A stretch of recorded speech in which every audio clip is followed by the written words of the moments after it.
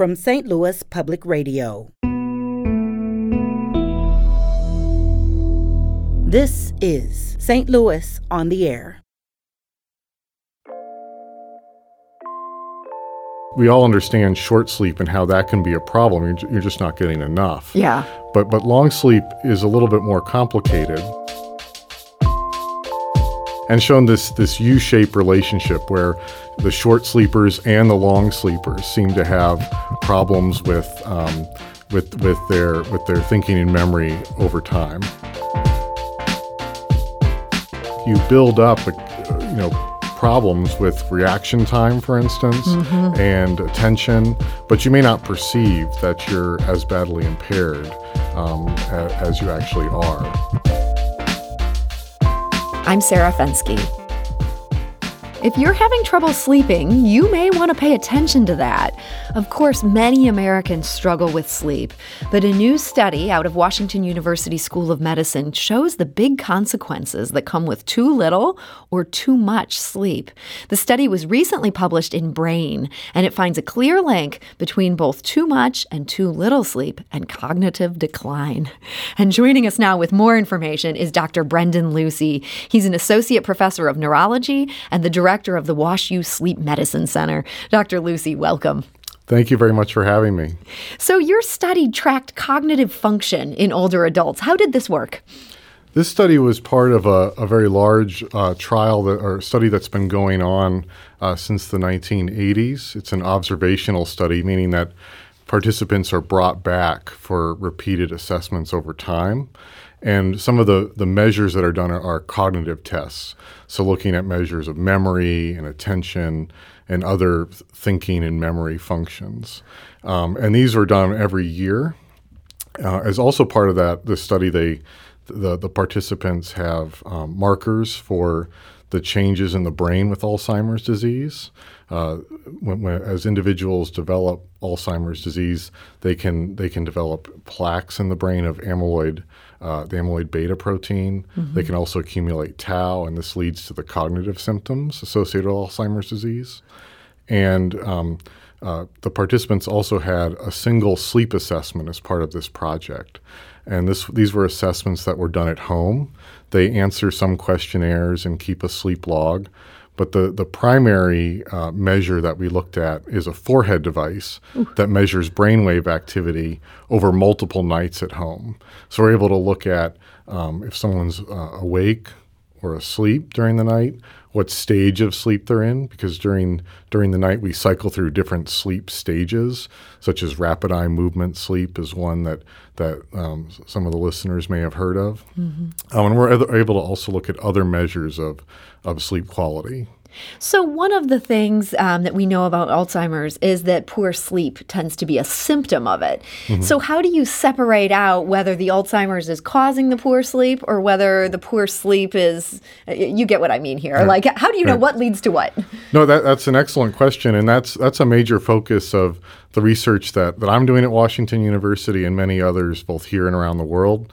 A leading hypothesis is that it's a bidirectional relationship, meaning that sleep changes are both a marker for the changes in the brain that we see with Alzheimer's disease, but also that sleep disturbances can be a risk factor for developing Alzheimer's disease, which opens up the possibility that we could intervene with a sleep intervention and potentially change the trajectory, delay, or prevent the onset of Alzheimer's disease. So if I'm not getting enough sleep and you're able to intervene and get me to sleep beautifully, that might actually hold Alzheimer's at bay?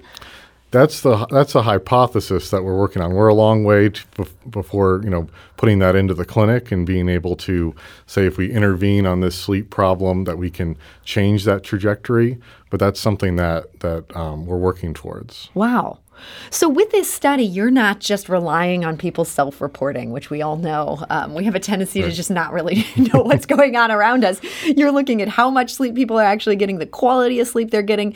What would you say after looking at this, what do you now know about how that affects, one's brain? There have been a lot of studies that have looked at self-reported sleep time and cognitive or memory performance, thinking performance over time, and shown this U-shaped relationship where the short sleepers and the long sleepers seem to have problems with their thinking and memory over time.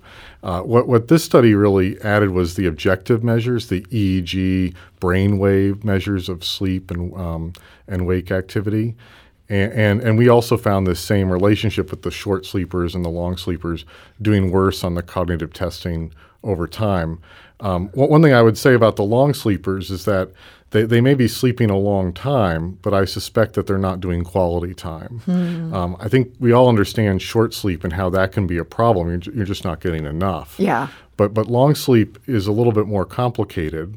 It could be that someone has an untreated sleep disorder. A common one that I see in the sleep clinic is obstructive sleep apnea. And when it's untreated, an individual may sleep a long period of time, but they're not getting quality sleep because of the repeated breathing problems they have during sleep. And so the analogy I like to use is it's like they're skipping across the pond. So they're getting into the top layers of the water, the light stages of sleep, but they're missing out on those deeper stages. So even if they're doing the long time of sleep, they're not getting those restorative sleep stages. So it sounds like my reaction to this should not be, oh, I might be sleeping too long. I think I need to just get up earlier just to keep my brain sharp. That's not what you're recommending here. That's not what I'm recommending at all. And the point that you brought up about the self-reported measures versus the more objective brainwave measures that we use is there is a lot of evidence in the scientific literature that objective measures are usually lower than the self-reported measures. People overestimate how much sleep that they're getting. Interesting. Yeah. Well, so this study really does hit home. This is important. Like, we can't ignore sleep. Yeah, I think I think that we definitely can't avoid sleep. It's essential. It's really critical to health and impacts all aspects of good health. So we want to hear your sleep questions. I'm actually going to kick things off with a sleep question that comes in from Eric, who lives in Kirkwood. So lately I've been falling asleep with headphones in my ears, listening to just some peaceful sounds, and it works great, and I fall asleep really easily. However, I wonder if that's actually a harmful behavior in the long run. I'm just curious about the possible ramifications of sleeping with earbuds in. Thanks. And that, again, is Eric, who lives in Kirkwood. And I'm not sure if he means, the physical act of having these earbuds in or the reliance on music in order to calm your brain down and go to sleep. But I'd be very curious to hear what you think of this. I think it's very common that people listen to either audiobooks or like the waves crashing, something that's very, very calming. And white noise maker is another thing that I think is a very common tool that people use. I don't know of any specific. There's no specific issue with using the sound and as a background noise, as long as it's quiet and unobtrusive. I think I would encourage using more of a speaker in the room rather than the earbuds. I don't know that it's harmful per se, but you ideally want it in the background, and it's more sort of soothing, and earbuds potentially could be disruptive if you were to lay on them or they were to fall out. This could be bad for your ears, or you could get strangled up. Right. Worst case scenario. Yeah, if there's wires. Hopefully they're wireless. Hopefully wireless. I'm showing my age here by assuming they have wires. Well, we do want to hear your sleep questions. So I'm going to open the phone lines. You can call us at 314-382-8255. That's 382-TALK. You can also send us a tweet at STL on air. And we're curious if you're finding ways that work. Like, what techniques have helped you turn around your sleeping as well? Maybe there's an app you use. Maybe you've changed some of your practices, and that also helps you. This doesn't have to be all negative, right? There's positive things out there. There are things that work. We got a tweet from Amanda. She's the mother of a younger child, and she said, I'm interested to learn just how many years you can get away with not sleeping due to baby/toddler wake-ups. Is this just one of those seasons of life disruptions? Am I good? Or should I decamp to a hotel immediately? I think the cognitive decline has her a little worried here. I think anyone who's had children knows that it's very challenging to get sleep around the child's sleep schedule. Mm-hmm. I would be reassuring that it does get better. I'm here to testify to that as well. Yeah, you can pull out of that cycle. But when the baby's first born, they may not be on the same schedule that we are. They're likely not to be. Maybe up during the night and sleeping during the day. That certainly was something that I experienced. They're also going to be much more fragmented, up much more frequently, and I think that in the short run, if there's hopefully there's additional help in terms of to allow her to get sleep that she needs. Yeah. Right, exactly.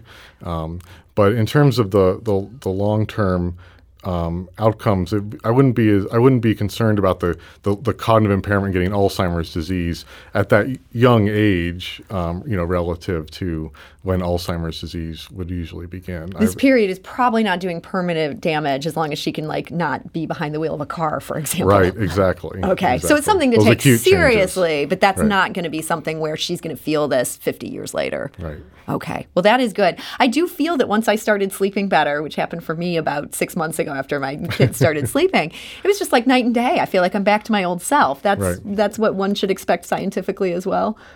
Yeah. I think as you're able to get more consolidated sleep, where you're getting a block of time where you can sleep in uninterrupted, that you would resume to have that restorative quality. I'm going to go to the phone lines. Robin is calling from Clayton. Robin, hi, you're on St. Louis on the Air. Hi. Yeah, thank you. Thank you for taking my call. Just a simple question with the stress of COVID. And I know the use of aids like melatonin and Ambien have become more common.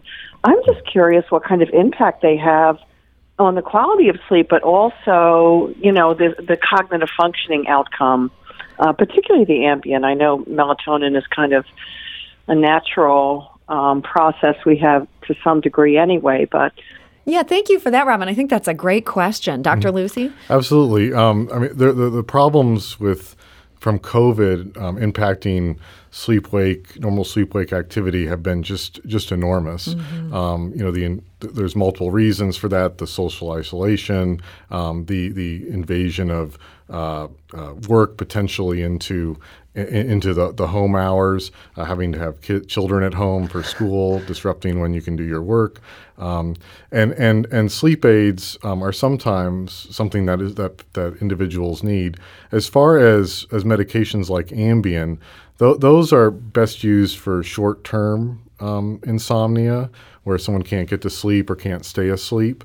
And for longer-term treatment of insomnia, there's a therapy called cognitive behavioral therapy for insomnia, which is really trying to get to the cause of what may be keeping you up. For instance, are you worrying about things in bed, which is very common, because when we're in bed, it's one of the few times that we're alone and it's quiet sometimes, and we can really think about things that have happened during the day or things that are Sometimes happening you think tomorrow. about terrible things and Right. start getting anxious. Working on your sleep schedule, Yeah. helping you relax around bedtime, and really improve those habits. Melatonin is also an effective sleep aid, but it's best used fairly early in the evening. Many patients that I see are taking it later, closer to their bedtime, say at 11 o'clock at night. But if you were going to take it, you'd want to take it earlier, say around 8 o'clock in the evening, because you're trying to increase the rise in your blood of melatonin. But you can have the same issues with all of these aids, where there's a tolerance that builds up, and when you take them away, it can make the insomnia worse. And so I would primarily recommend them under the supervision of your doctor, to be used for short term. Short term, okay, that's critical. Robin, thank you for that question. I'm going to go back to the phone lines. Kathy is calling from Webster Groves. Kathy, hi, you're on St. Louis on the Air. Thanks for having me on.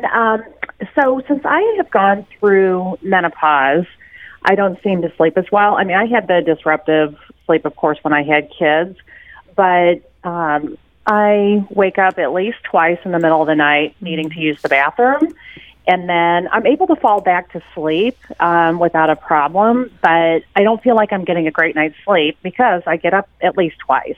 Yeah, Kathy. And I actually, I'm sorry. Oh, sorry, go ahead. Oh, and I try to not drink a lot of water before bed, and reduce the amount that I'm drinking throughout the evening, but it doesn't seem to help. Kathy, that sounds like a frustrating problem. Dr. Lucy? That sounds like a very frustrating problem. One marker that one thing I always like to ask patients when I see them is, how are they feeling during the day? How is the sleep disruption, impacting the daytime function? And it sounds like it's potentially, very disruptive to her. And I would definitely encourage her to see her physician, potentially be evaluated for sleep disorders by a sleep physician. There are a number of sleep disorders that become more common as we get older. For instance, obstructive sleep apnea that I mentioned earlier, and some individuals will wake up having to use the restroom or thinking that they have to use the restroom, but it's the breathing events that have woken them up, and then they have to go to the bathroom, and they think that's what woke them up. And it's not that. It's a breathing problem. Right. And treating the obstructive sleep apnea with therapies like CPAP therapy, where you wear a mask and you breathe air at a higher pressure than the air in the atmosphere, can in many instances eliminate those nighttime arousals due to having to go to the bathroom. We're talking today to Dr. Brendan Lucey. He's an associate professor of neurology and the director of the WashU Sleep Medicine Center. We do have a number of other callers who want to join us, so I want to get right back to that. But you mentioned this is something people might want to talk to their doctor about. I understand at the Sleep Medicine Center, you're doing these sleep studies for people. You're actually kind of getting to the bottom of what's happening here. So if somebody just has a primary care doctor and they're not that interested in this, there's specialists who can sort of dig into their sleep? Absolutely. I mean, when we see a patient at the sleep center, we're trying to figure out what potential sleep problems that they could have, and then to get them to the right either treatment, the right testing to figure out what the problem is, or if we've identified the problem at that visit, the correct treatment. So, for instance, I mentioned obstructive sleep apnea. If I see a patient and they're at risk for that, I do need to do a sleep study of some kind to determine how many breathing events they're having during the night per hour. And that's done with a study either at home, a home sleep apnea test, or a study in the sleep lab, where we monitor brainwave activity to tell if someone's awake or asleep, and we monitor the airflow through the nose and the mouth, respiratory effort. We have actually bands that are around the chest and the abdomen, and we're able to look at the different types of breathing events that people are having and determine how many are occurring per hour of sleep. And that's how we both diagnose it and determine the severity. Let's go back to the phone line. Cedric is calling from Belleville. Cedric, hi. You're on St. Louis on the Air. Hey, how you doing, Sarah? Big fan. Thank you for taking my call. Thank you. The question I had was, I've heard a lot of people with some of them struggle with sleep, and some people are so caught up on the 8 hours of sleep. And I heard sometimes that some people work better with a shorter sleep cycle than they don't actually need the 8 hours. I was just trying to see how relevant, how is that even accurate? Cedric, that's a really good question there. Dr. Lucy? That's a great question. The 7.5, 8 hours of sleep per night is really in the average that's needed for a person, and it is what we'd call a bell curve or a normal distribution, where you have some individuals where shorter sleep times is what fits in with their needs, whereas there's other individuals who need to sleep longer.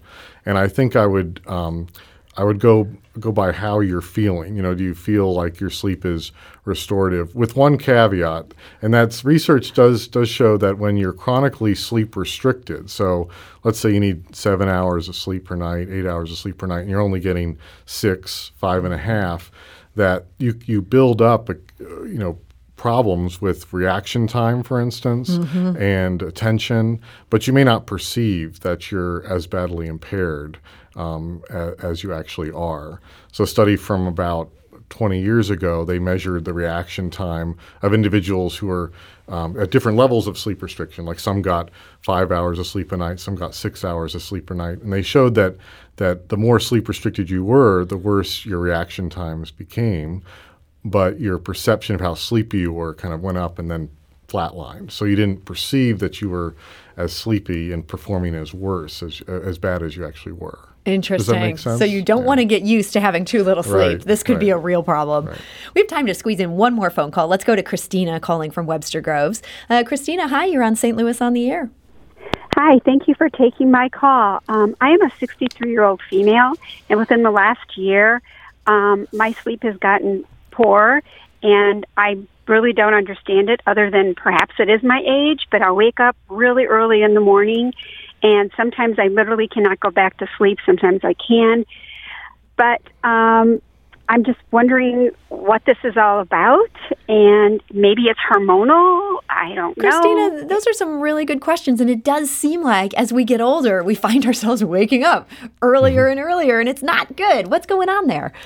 It can be complicated. I mean, so there are a number of different changes that occur as we get older.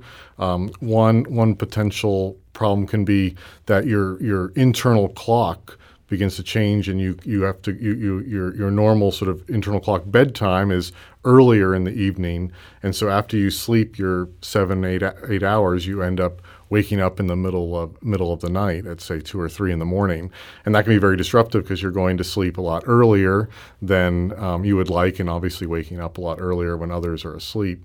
But as I had said before, there's a number of sleep disorders that become much more common as we get older. Obstructive sleep apnea, restless leg syndrome, and I think that if this is a significant new problem and sleep's very disrupted, again, I would encourage getting an evaluation. Christina would want to rule out the more serious stuff. Right, so treatable sleep disorders. And if it's not one of those, it sounds like she'll be one of those early birds having dinner at 4:30. And I'm not talking out of school about my parents today, but this happens to people.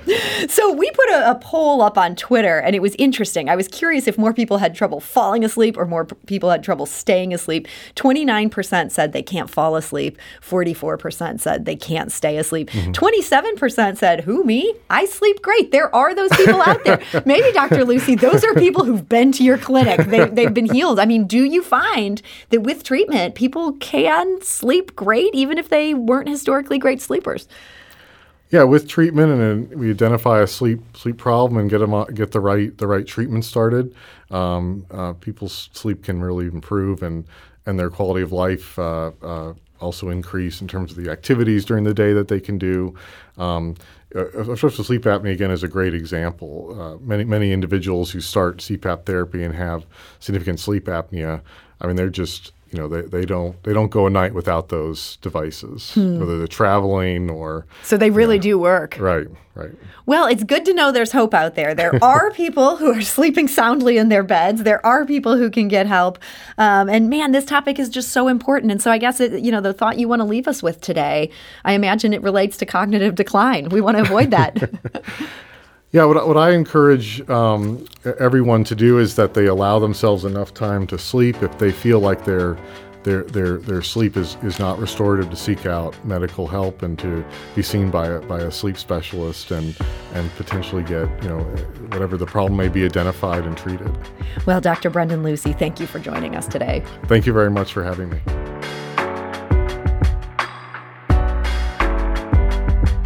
This episode was produced by Emily Woodbury with audio engineering by Aaron Dorr and production assistance from Jane Mather-Glass. It was mixed and edited by Jane. Our executive producer is Alex Hoyer.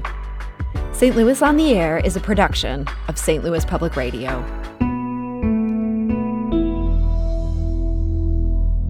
Understanding starts here. If you learned something new from today's episode, consider leaving us a review and rating on Apple Podcasts on the App Store. It's the easiest way to help people discover our show. We appreciate it. Thank you. St. Louis Public Radio is a member-supported service of the University of Missouri, St. Louis.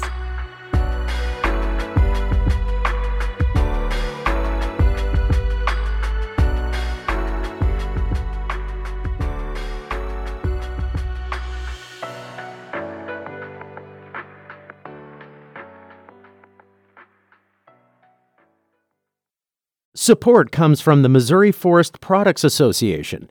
Missouri produces wood pallets, railroad ties, white oak barrels, hardwood floors, and more. Details on the variety of products made in the state are at choosewood.com.